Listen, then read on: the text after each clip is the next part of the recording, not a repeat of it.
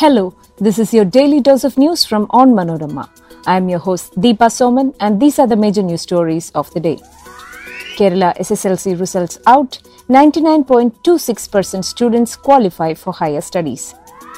Centre clears 5G spectrum auction to be held next month.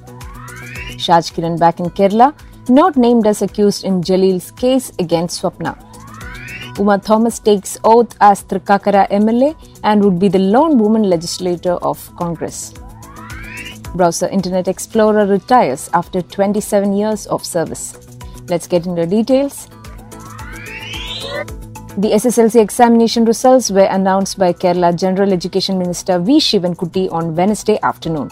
A whopping 99.26% of students who appeared for the examination have qualified for higher studies. The maximum number of students who cleared the exam is from Kannur, which is 99.76%.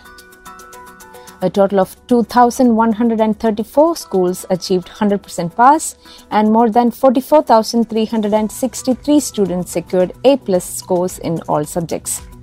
This was 1,25,509 last year. The maximum number of students who secured A+ is from Malappuram. Meanwhile, Pala Educational District came first in pass percentage. The SSLC examinations were conducted from March 31st to April 29th across 2,962 centres. The Union Cabinet has approved the auction of airwaves capable of offering 5G telecom services including ultra-high-speed internet and gave its nod for setting up of captive 5G networks by the big tech firms. The auction of over 72 GHz of the spectrum will be held by July end, said an official statement detailing the decision taken by the Union Cabinet headed by Prime Minister Narendra Modi at its meeting held on June 14th. The spectrum auction will commence on July 26, 2022. According to PTI, the Cabinet has approved 5G auctions at reserve prices recommended by the sector regulator, Telecom Regulatory Authority of India.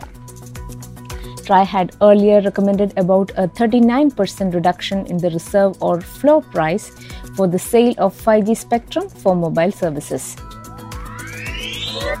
Shaj Kiran, the alleged middleman who tried to persuade gold smuggling case, accused Swapna Suresh to back off from incriminatory statements against top Kerala politicos, is back in the state and appeared before the police on Wednesday afternoon. Shaj claimed he visited neighbouring Tamil Nadu state to retrieve from his mobile phone a crucial conversation he had with Swapna. Shaj and his friend Ibrahim had vanished last week, soon after Swapna released an audio clip containing his conversation with her. In the clip, he is heard referring to the role of Kerala Chief Minister Pinarayi Vijayan and his family members in money laundering. She also released a few other audio clips that also point to her proximity to Shaj and the alleged bid to make her withdraw her recent secret deposition to court. Before we move on with the rest of the news, here is a quick reminder to check out Onmanorama's other podcasts, Wacky News and Newsbreak. Wacky News is a collection of weirdest news from across the globe, and Newsbreak is a clutter-free explainer about the news of the week. These shows are available on all podcast platforms.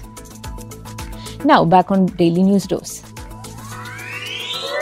Uma Thomas of the Congress Party, who recently won the bypoll from the Trikakara Legislative Assembly constituency in Ernakulam district, formally took oath as a legislator on Wednesday.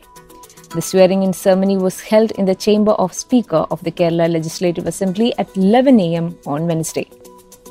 Opposition leader V.D. Satheeshan, Congress leader Ramesh Chennithala, former Chief Minister Umman Chandi and UDF convener M.M. Hassan were present for the swearing-in ceremony. Uma is the sole woman legislator of her party, which has been confined to the opposition benches since the 2016 state poll. From Wednesday, Microsoft will no longer support the once dominant browser Internet Explorer that legions of web surfers love to hate and a few still claim to adore. The 27-year-old application now joins BlackBerry phones, dial-up modems and Palm Pilots in the dustbin of tech history. A year ago, Microsoft had said that it was putting an end to the Internet Explorer on June 15, 2022 pushing users to its Edge browser, which was launched in 2015.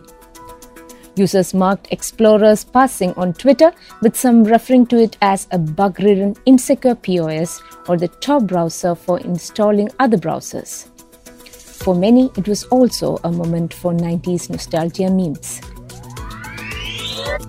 That brings us to the end of this episode. Be sure to come back tomorrow. As always, thanks for listening to Daily News Dose.